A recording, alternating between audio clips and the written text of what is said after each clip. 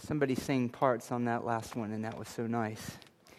That's a glorious truth. That should never seek to amaze us, that the sovereign God of the universe has loved us, sinners. He has loved us with an everlasting love, chosen in His Son before the foundation of the world, to know Him and to receive the blessings and the benefits of salvation and redemption that He accomplished for us through the cross. Paul prayed for the Ephesians that they would grasp the fullness and the depths, the height, the breadth, the length and the depth of the glory of God's love for us, that we might be filled up to His fullness, the fullness of God. So that is a worthy thing to sing of and to pray for. Let's go to Him in prayer now before we open His Word and prepare our hearts for His table. Father, we thank You for not only the song, but the reality behind the song, for that is what gives it substance. It is You and Your love for us in Christ, in Christ, that has redeemed us, that has put into our heart a joy, that has put into our heart a desire to lean on You and rest in You and trust in You, to walk faithfully with You in this life, longing to be with You forever in Your presence, in the new heavens and the new earth, in a resurrected body. That is our end, and we long for it. We thank You that You have given us Your Word, which reveals Your power and Your majesty and Your glory to us. We pray now that as we open it and look briefly at this last section in Matthew chapter 22, our Lord, Your interaction with these Pharisees and these other leaders and among the crowds, that You would teach us, that You would, by the Spirit, open our eyes and our minds to receive Your glory and to respond with trust and worship and praise. Something they were unwilling to do. But we pray that by Your grace You have made our hearts willing, and You have made Your glory clear to us. And that's what we long for this morning. And so we commit ourselves to You, and we pray in Jesus' name, amen. Well, open up your Bibles to Matthew chapter 22, verses 41 through 46. Matthew chapter 22, verses 41 through 46. We're coming this morning, obviously, as you open up there, you'll see, to the end of this chapter. And we're going to end this chapter with a magnificent statement about the glory of Christ.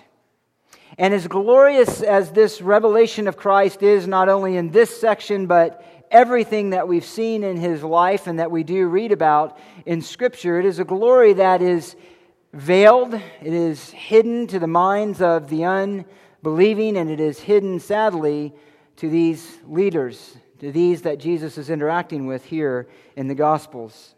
And sadly, it is veiled to many today as they read Scripture with no profit to their soul. And these leaders then are blinded by their unbelief, which is fueled by their pride, their love for the things of this world, their love for their own glory, a love for their own glory that kept them from seeking the glory of God in Christ. And it is a blindness that is in their minds, it is a darkness of mind and heart that is causing them then to reject the clear testimony of Christ. Now, the reality of Christ, the reality of His person, everything that is revealed to us on the pages of Scripture is staggering. To say that the eternal Son of God, or God the Son, through whom everything came into being, united Himself to humanity, is a staggering mystery. Indeed, not only is it a staggering mystery to all men, but it is to the mind of the Jew blasphemous. It is worthy of condemnation. Let me read to you just a few verses from John. In John chapter 10, verses 31 through 32, it says this: "The Jews picked up stones again to stone Him. And Jesus answered them, 'I showed you many good works from the Father. For which of them are you stoning me?' The Jews answered Him, 'For a good work we do not stone you, but for blasphemy. And because you, being a man, make yourself out to be God.'" In chapter 5, verse 18 of Matthew, He says this, "For this reason, therefore," John does, "for this reason, therefore, the Jews were seeking all the more to kill him, because he not only was breaking the Sabbath, not in truth, he's breaking their extra rules about the Sabbath, which angered them, but he was also calling God his own Father, making himself equal with God." In John 19, when the Jews are before Pilate and they're drumming up charges to condemn him, they say this, or John records for us, "The Jews answered him," being Pilate, "We have a law, and by that law he ought to die, because he made himself out to be the Son of God." So they got it, and they hated it, and they wanted him dead for it. So clearly the claim to be equal to God, and that claim coming from a man who is fully a man, is staggering, even blasphemous to the Jews. But this is precisely what Scripture claims. Words that are familiar to us in John chapter 1. He begins, this apostle does, his gospel with these words, "In the beginning was the Word, and the Word was with God, and the Word was God. He was in the beginning with God. All things came into being through him, and apart from him nothing came into being which has come into being." He says later, "And the Word became flesh and dwelt among us, and we beheld his glory." We beheld his glory. The Christ that we encounter on the pages of Scripture is none less than the eternal Son of God, who spoke into existence galaxies, rivers and oceans, suns and stars, everything. And yet he stands before us, as the account of the Gospels reveal to us, as God who is fully encompassed in humanity. Now that's staggering, and probably the most staggering claim, really, of all of Scripture. And it is difficult for anyone to grasp and accept, but again, particularly so for a Jew. If there was one thing that set a Jew apart from all of the surrounding nations, it was this. It was their faith in only one God. It's what set Israel apart from all of the other nations.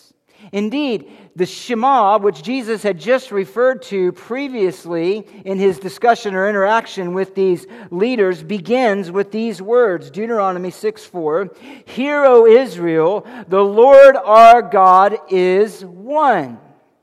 That was basic to their faith. That was basic to their understanding of God. Now, the main point in the Shema may be that, speaking of the preeminence of the Lord, but nonetheless, it is a preeminence, even if that is the main direction of it, that includes the reality of God's singularity and his uniqueness among all of the gods of the nations, which are no gods.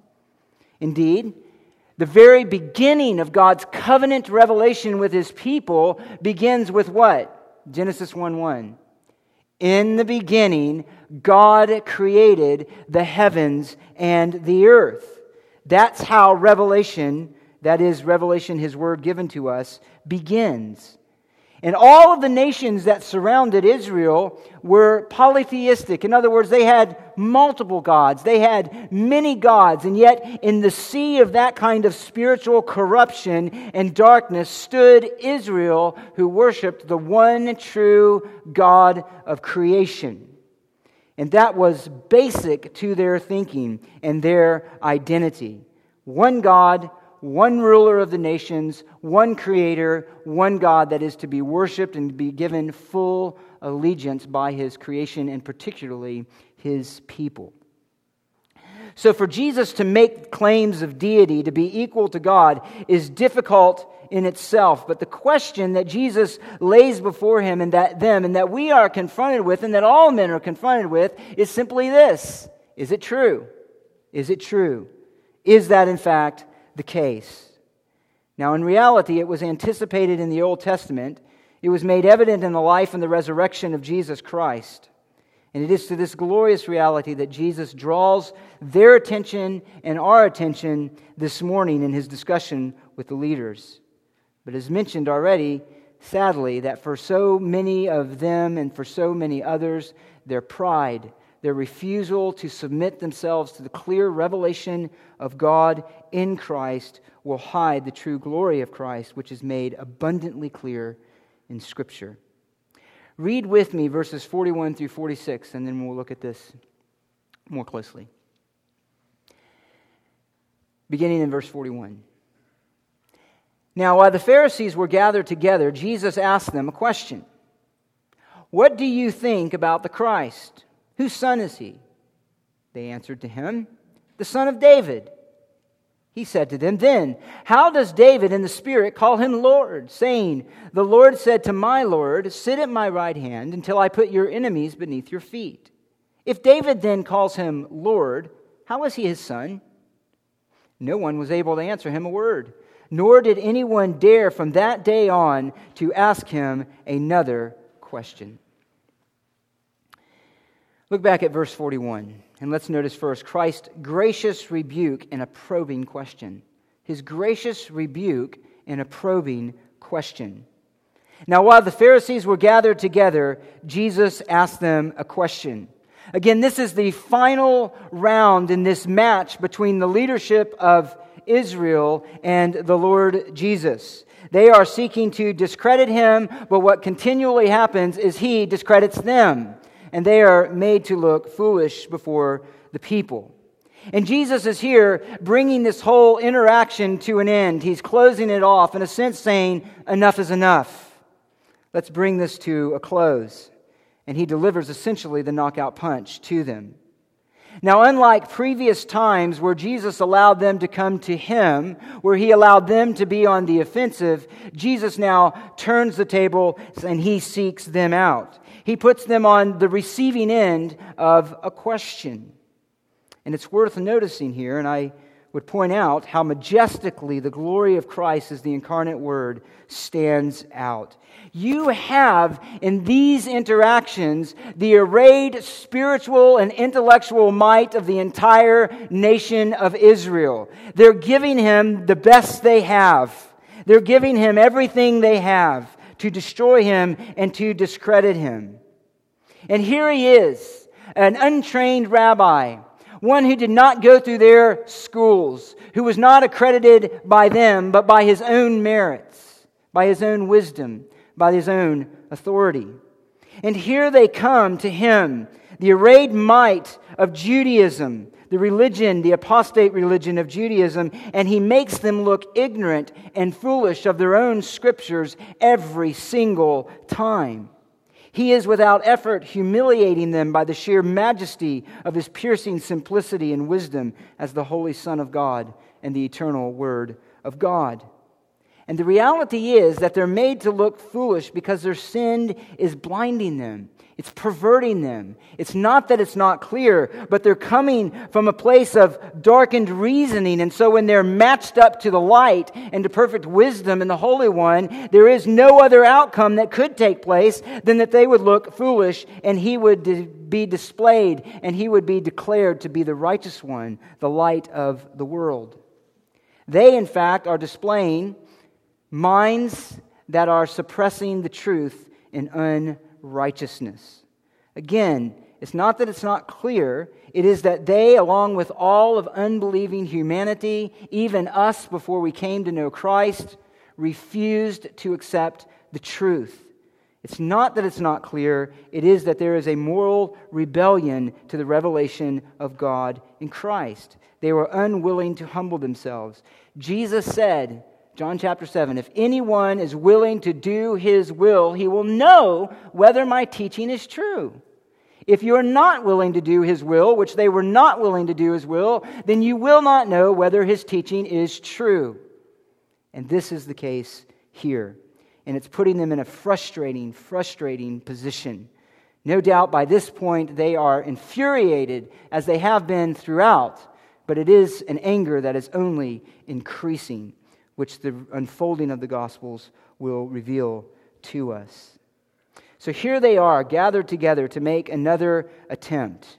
Now, Mark 12:35, which is a parallel account, tells us that Jesus went and he found them in the temple.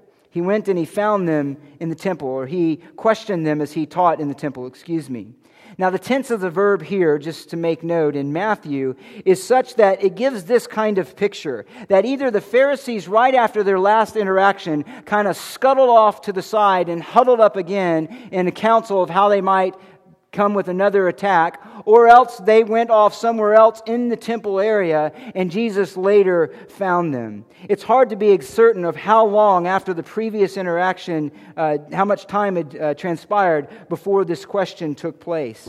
But the point is simply this, that as they're counseling together again of how they might destroy him or discredit him, Jesus goes on the offensive and he asks them a question. He seeks them out, as it were. And again, he's bringing this futile attempt of them to discredit him to a close. He's putting an end to it. And this is designed, I think, really to be a gracious rebuke. You know, though he is going to expose them, though he's going to put an end to it, as he has been, behind each of these is a merciful Savior who at any time would accept them if they would simply turn to him. He is at any time willing to take them if they would humble themselves and if they would come before him. He's engaging them on their own turf. He's engaging their minds. He's essentially saying, think, use your mind, look at your own scriptures, and understand that they testify about me. There's graciousness and there's mercy behind it. There is absolutely also truth that will act as their judgment because of their failure to repent. So he asks them a question. He says, "What do you think about the Christ? Whose son is he?" And this is staggering. Jesus is laying before them really the primary issue. He's getting right to the heart of it.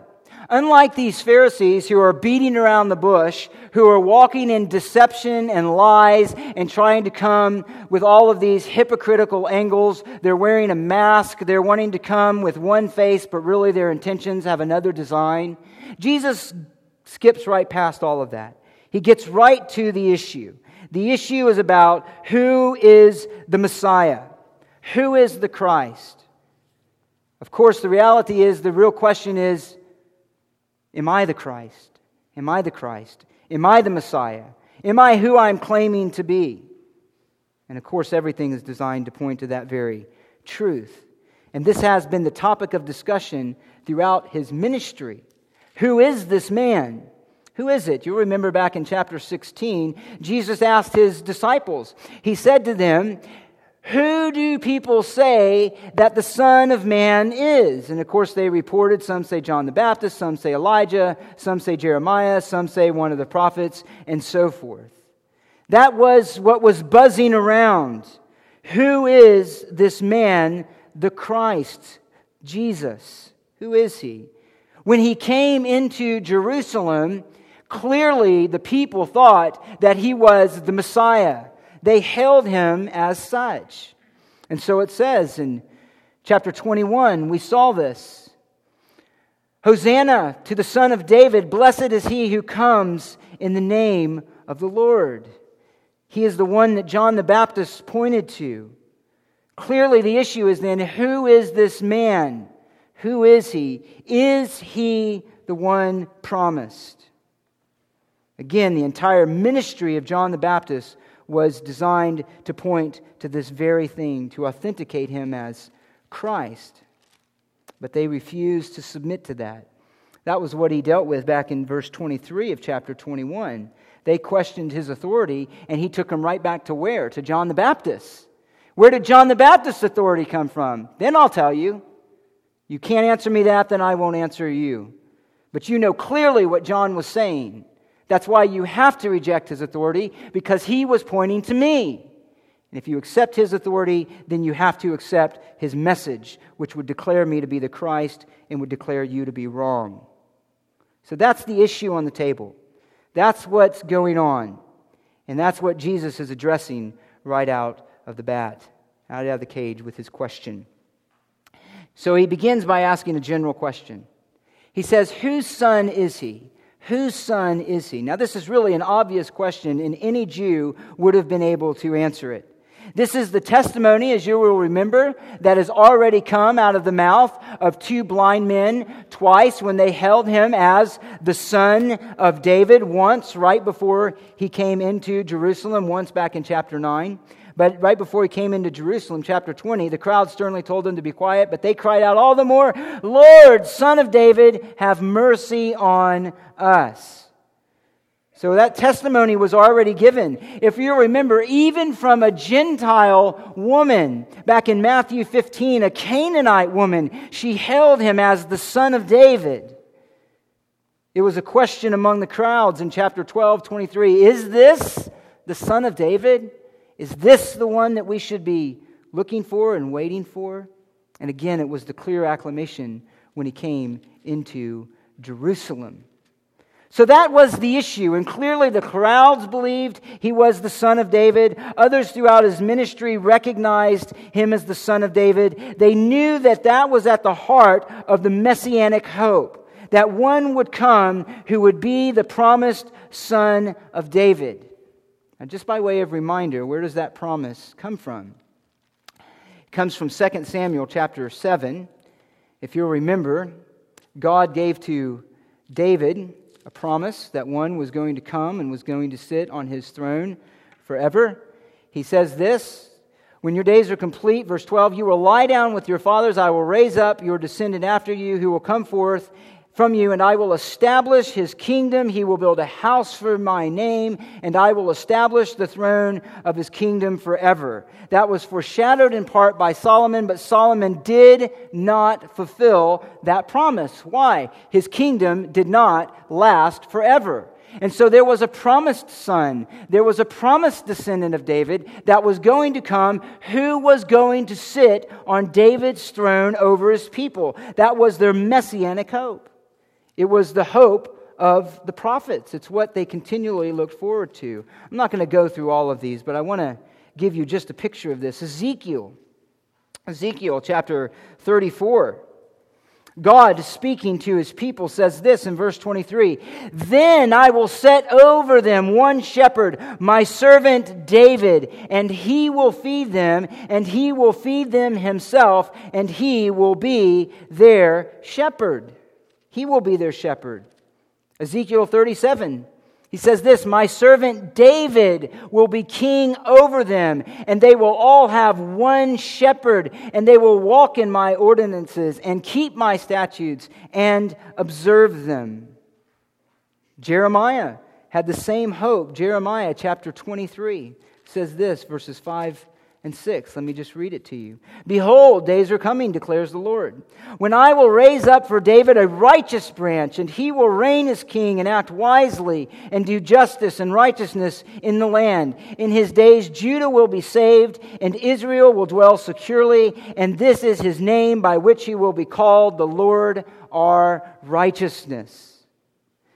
David's descendant was going to come. David's descendant was going to sit on the throne. That was at the heart of their messianic expectation. They understood that. Matthew's gospel begins with this as the central burden. The opening verse of Matthew is this: the record of the genealogy of Jesus, the Messiah, the son of David, the son of Abraham. Why does Matthew begin that way? Who is he writing to? He's writing to Jews, primarily, to convince them that Jesus is the Messiah. And he begins right off the bat by saying he is the son of David. He is the promised one. He is indeed even the fulfillment of the promised one in the covenant with Abraham, with the covenant of Abraham. So Jesus asked them, and they said, "Whose son is he?" And they said to him, "The son of David." This is, of course, the obvious answer. This is who Christ was to be. So they understood that. They understood that. And the immediate issue here then, as was already said, is the issue of identification. Not simply the fact that the Scriptures tell us to anticipate the Son of David, but how do we identify him when he comes? That's the issue. How do we identify him?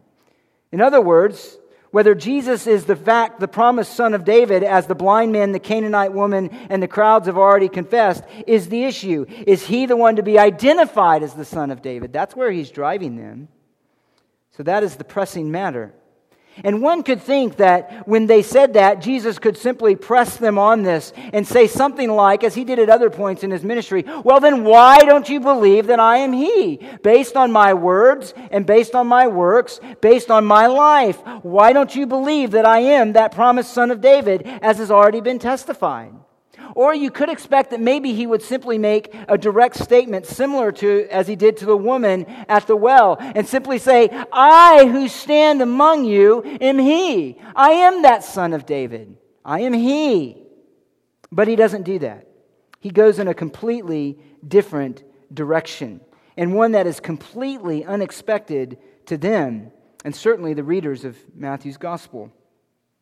Now, in one sense, Jesus is still going to address the issue of identity, but he's going to broaden it far beyond the categories that they were used to thinking in.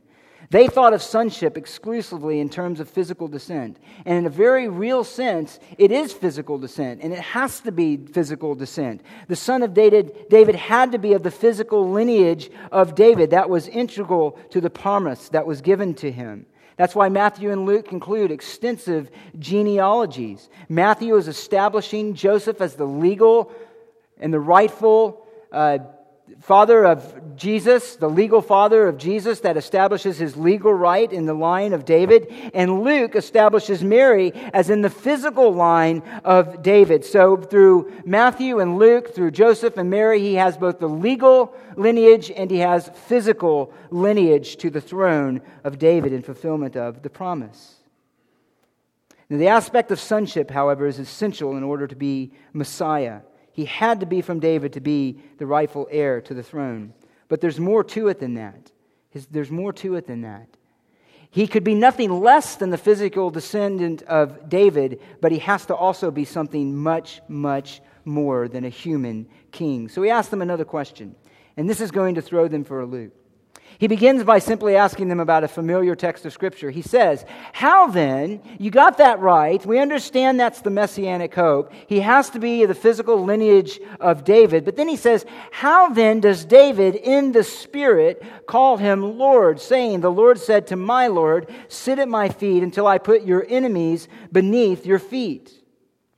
Now, it's really hard to imagine how absolutely stunning this question would be to them. Jesus is quoting here from Psalm 110, which was clearly accepted as a messianic psalm. It was a messianic psalm, one that looked forward to this Messiah who was going to come. And though the words would have been very familiar to them, and the question seems rather obvious, it was an observation that they had never seriously grappled with or its implications. In fact, they are showing here the same superficial understanding of Scripture that he confronted the Sadducees on. How then could there be no resurrection if he says, I am, present tense, the God of Abraham, Isaac, and Jacob? You look at your Scriptures. And essentially he's saying the same thing now to these Pharisees. Look at your Scriptures. Look at what God has said. Think about it. Consider it. Don't rest in a superficial understanding of what you have before you. Now they didn't have, however, a category for all that is implied in this verse. Now, flip back just for a moment to Psalm 110, and let's just briefly look at that. Flip back to Psalm 110 so you can see it with your own eyes. Psalm 110. The opening words, which Jesus quoted for us, the Lord says to my Lord, but actually before we go to there, look at, probably in your Bible, after it has a bold heading, Psalm 110, it might give a description of it. It says this, a psalm of David. A psalm of David. Now that's very essential. That in fact was a part of the inspired text. That's not something added in. It's in there. As a matter of fact, in the Hebrew, it just continues on, a psalm of David, and then it goes right into the psalm. It's separated out for us so we can see that as we can be identified by the author of it. But it is a part of the psalm. It is a part of the inspired text. A psalm of David.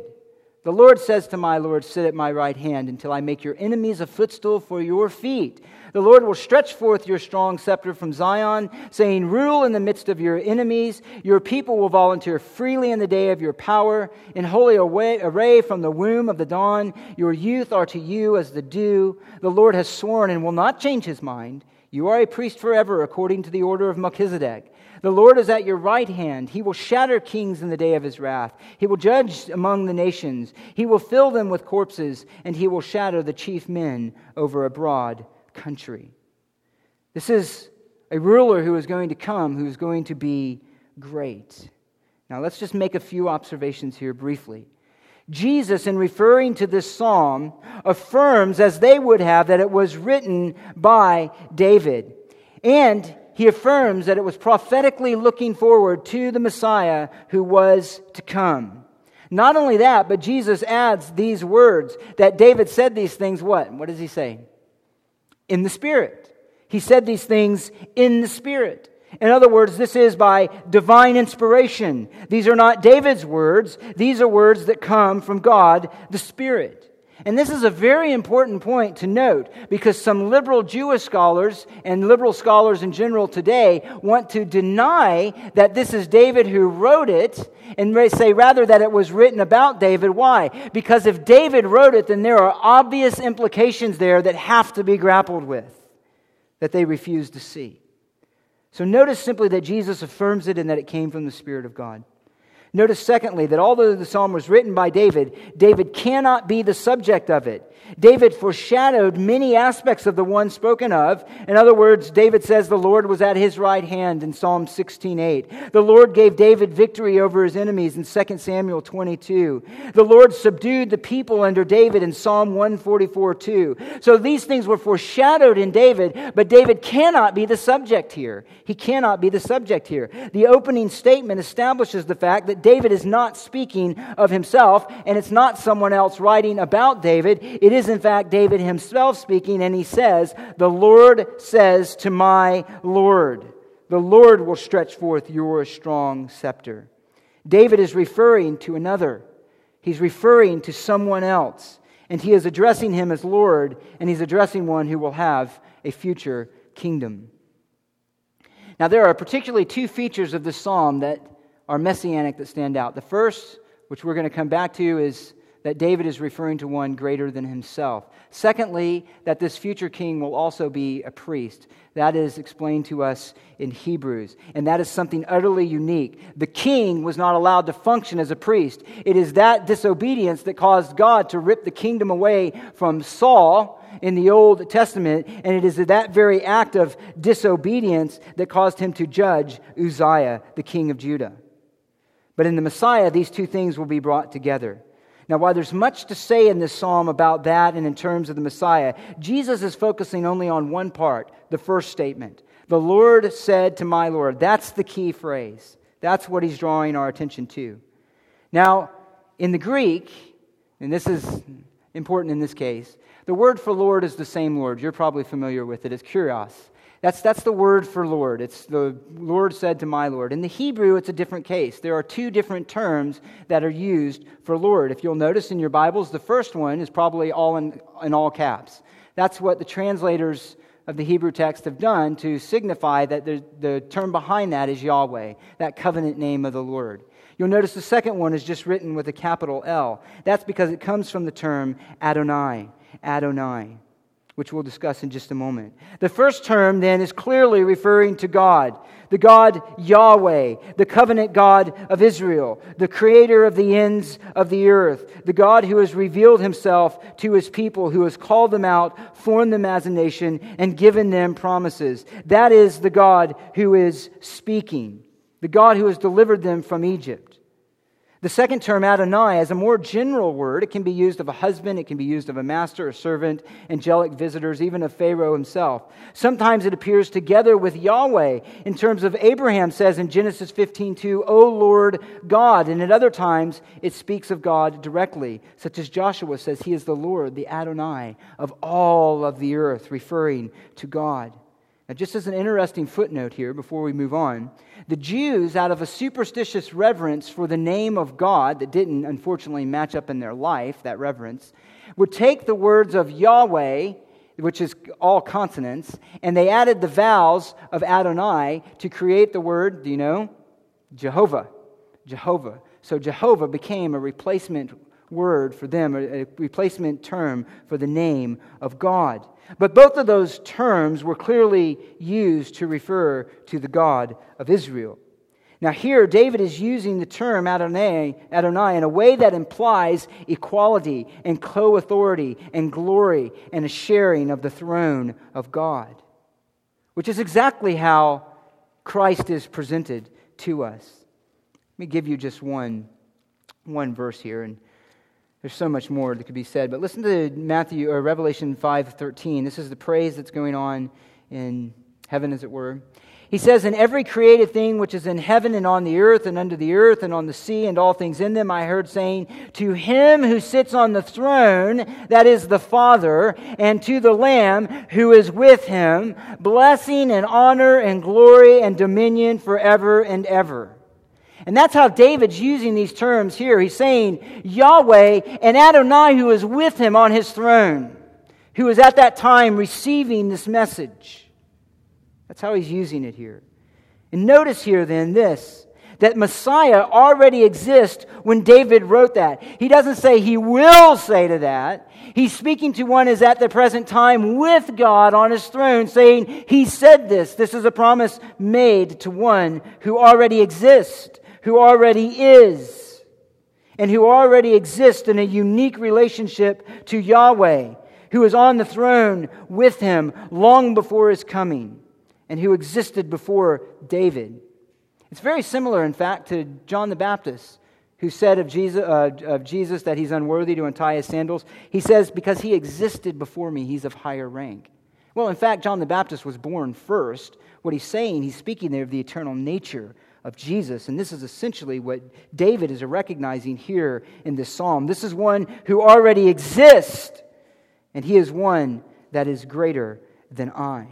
Now, this is forcing them to think then of the nature of Messiah in the category of divinity, of God, of a divine being. They have to be forced to that. They can't escape it. This is not one who's simply a man, and it's not an angel, Hebrews 1:13. He's greater than the angels. He's greater than the angels. He's something more. He's something more. He's one who shares the throne with God. Now, there's hints of this in the Old Testament. We won't turn to all of these.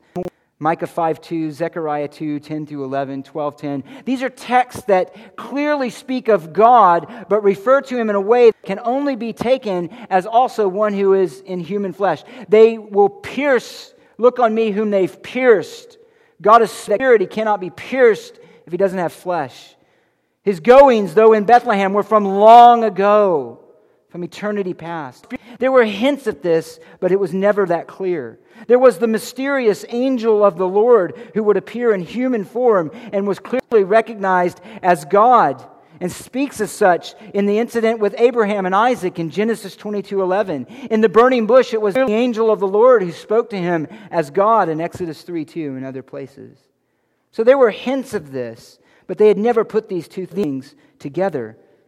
Now, certainly the question then is significant, and this was confounding them.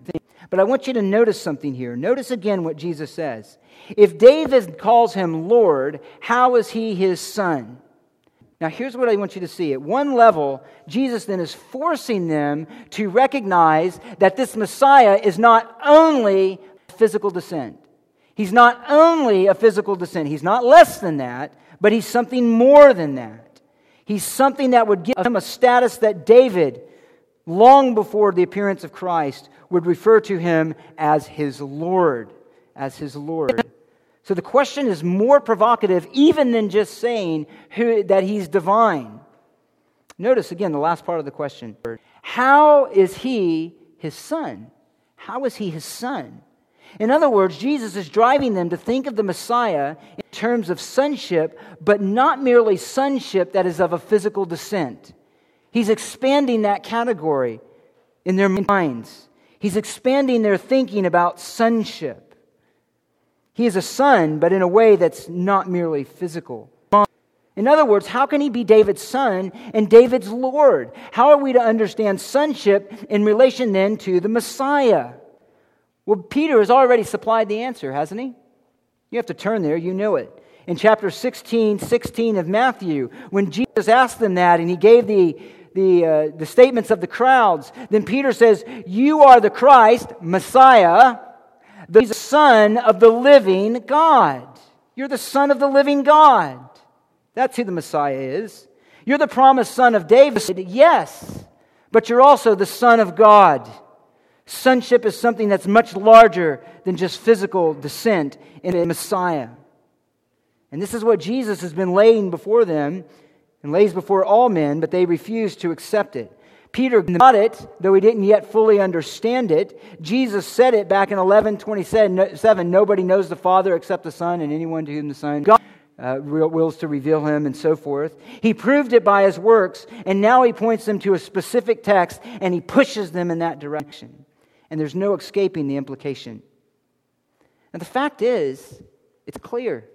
It's clear. The difficulty laid before them and before men is resolved if they will but yield and believe everything that Christ fulfilled in Scripture. It's not that he didn't fulfill it. It's not that it's not clear. It's not that they weren't able to say it. It's not that we can't go back and test those passages and look at it in the life of Christ. That isn't the issue. But they wouldn't yield to it. They wouldn't submit. John said at the end of his gospel, "These things were written that you might believe." He did many more things, but these things I record to you that you might believe. That you might believe. Because it's clear. Because it's clear. This is the reality of Christ proclaimed by the apostles. The rest of the New Testament explains the unfolding glory of Christ that was revealed in the Old Testament. His appearing, his resurrection is now revealed from heaven by the Spirit. So they're stumped by the question.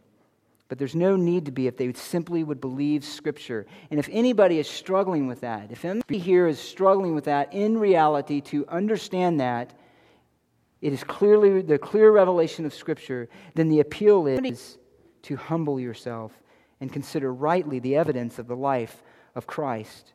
The evidence of the life of Christ. To stop resisting Him.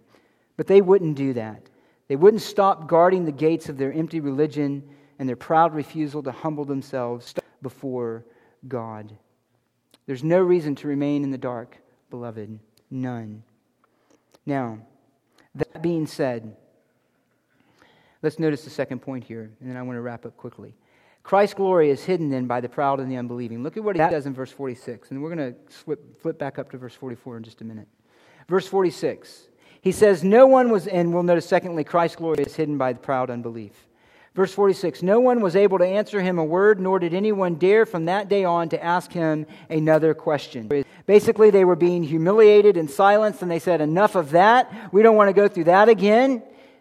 It is possible that for some, they left contemplating the truthfulness of what was just said, but the reality is that for most, they did not. And we know that because of the unfolding of the Gospels. Jesus is going to indict them in chapter 23 for their failure to humble themselves before God and for living in hypocrisy. Later, they're going to come with the crowd of Judas and drag him off in the night. And John 18:3 records the Pharisees when they're there. So they wouldn't accept it. They wouldn't accept it. Mark says that the crowds, Mark 12:37, enjoyed listening to him, kind of like in Ezekiel 33, read it on your own. It says they loved listening to the prophet, but they never did what he said. Unfortunately, that would be the case for many of the crowds. They admired him, but they did not worship him. This demonstrates the sobering reality of sin's blinding effects on the heart and the mind of man. Now that said, in the last probably 10 minutes or so, I want to do this. I want to conclude by drawing out several of the glorious realities of Christ's statement.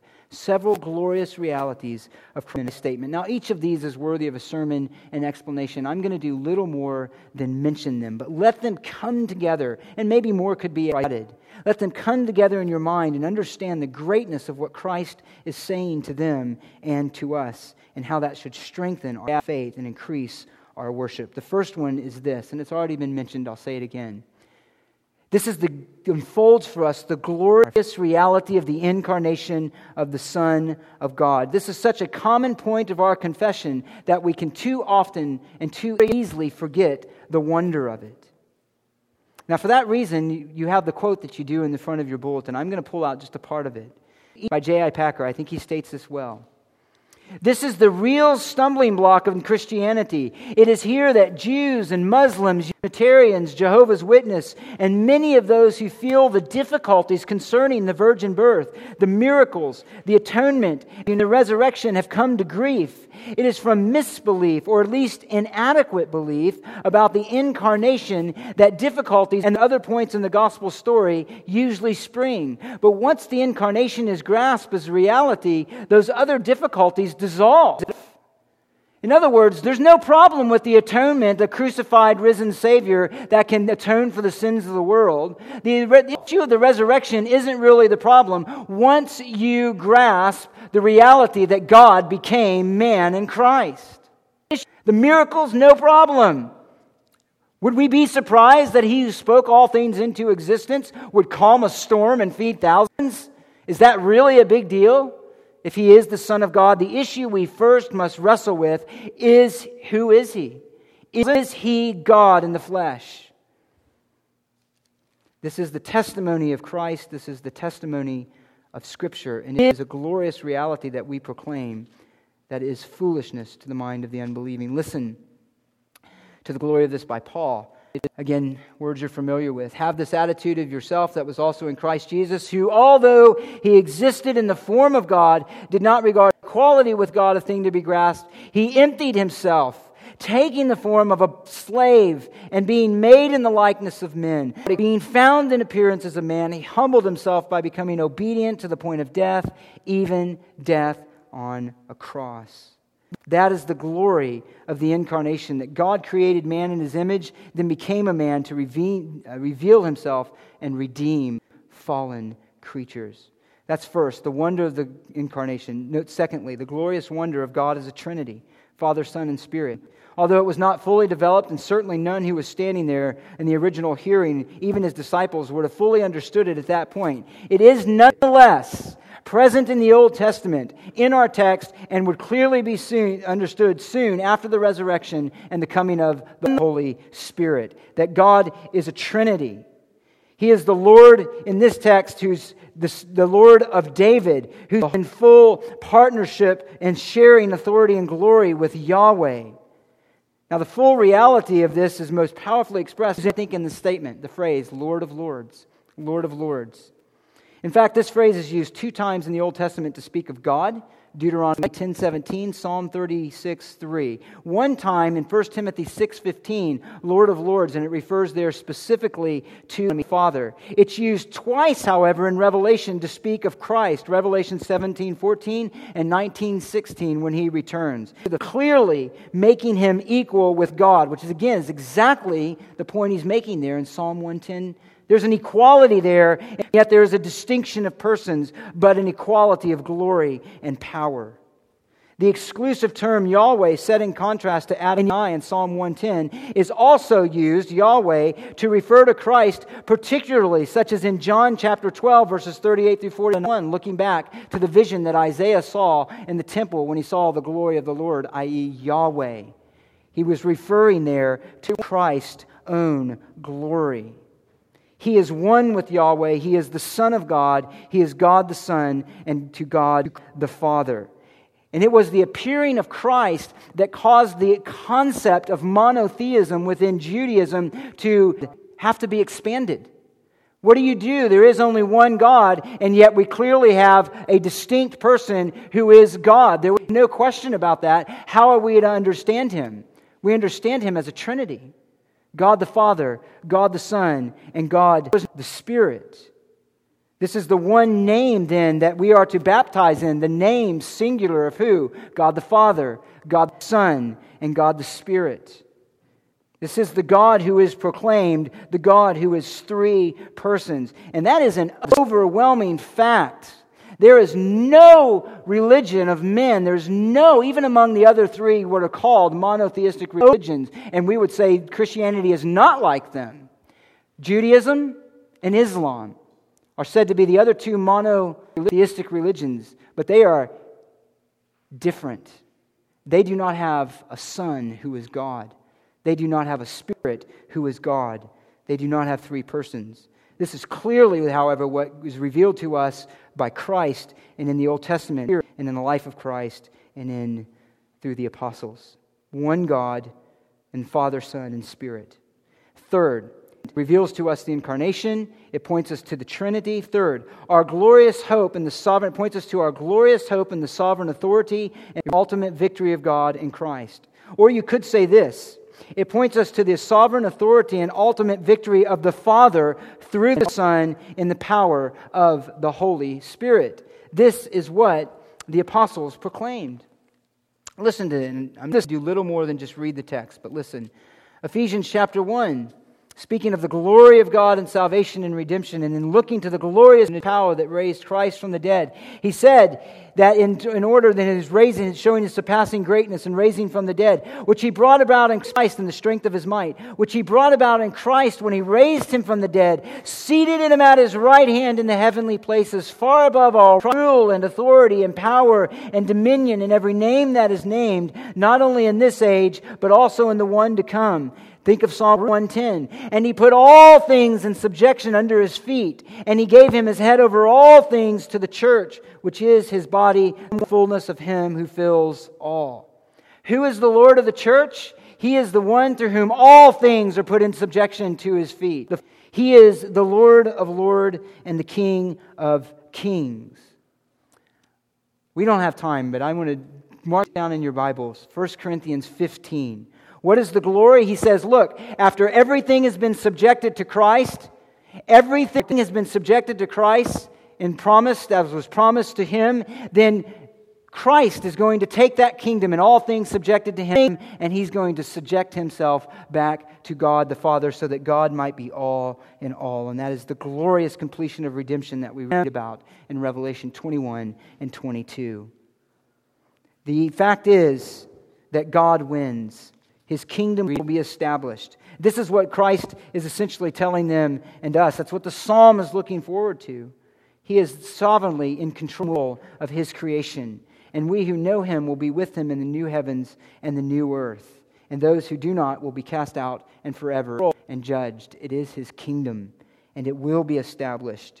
It will be established. Number four, it points us to the glorious reality of the resurrection and the coming kingdom. He says, sit at my right hand until I make your enemies a footstool. In light of Christ's coming death, the reality that death could not hold him is not surprising because he is the one in whom is life.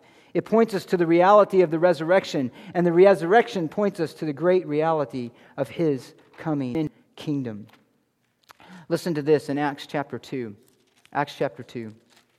I'll read this quickly. He says, it was not David who ascended into heaven, but he himself says, the Lord said to my Lord, sit at my right hand until I make your enemies a footstool for your feet. Therefore let all the house of Israel know for certain that God has made him both Lord and Christ, this Jesus whom you crucified. He said before that, death could not hold him, because God had promised that he would not be abandoned to Hades and he would not suffer decay. He is the one who was raised. He is the one who is returning. Our resurrection is certain in his. Number 5, it declares Christ as our mediator who stands in the presence of God for us.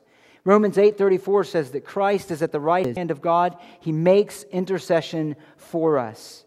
Stephen, when he was being stoned in Acts 7:56 says, behold, I see the heavens opened up and the Son of Man standing at the right hand of God. Hebrews 8, it means that he is at the right hand of God as our high priest. Let me read that to you. Hebrews 8:1. The main point in what is being said is this: we have such a high priest who has taken a seat at the right hand of the throne of the majesty in the heavens, a minister in the sanctuary in the true tabernacle which the Lord pitched and not man. It reaffirms to us that Christ is our mediator at the right hand of God. Number 6, 2 more. It affirms to us the glorious reality of the forgiveness of our sin. Listen to how this is used in Hebrews chapter 10.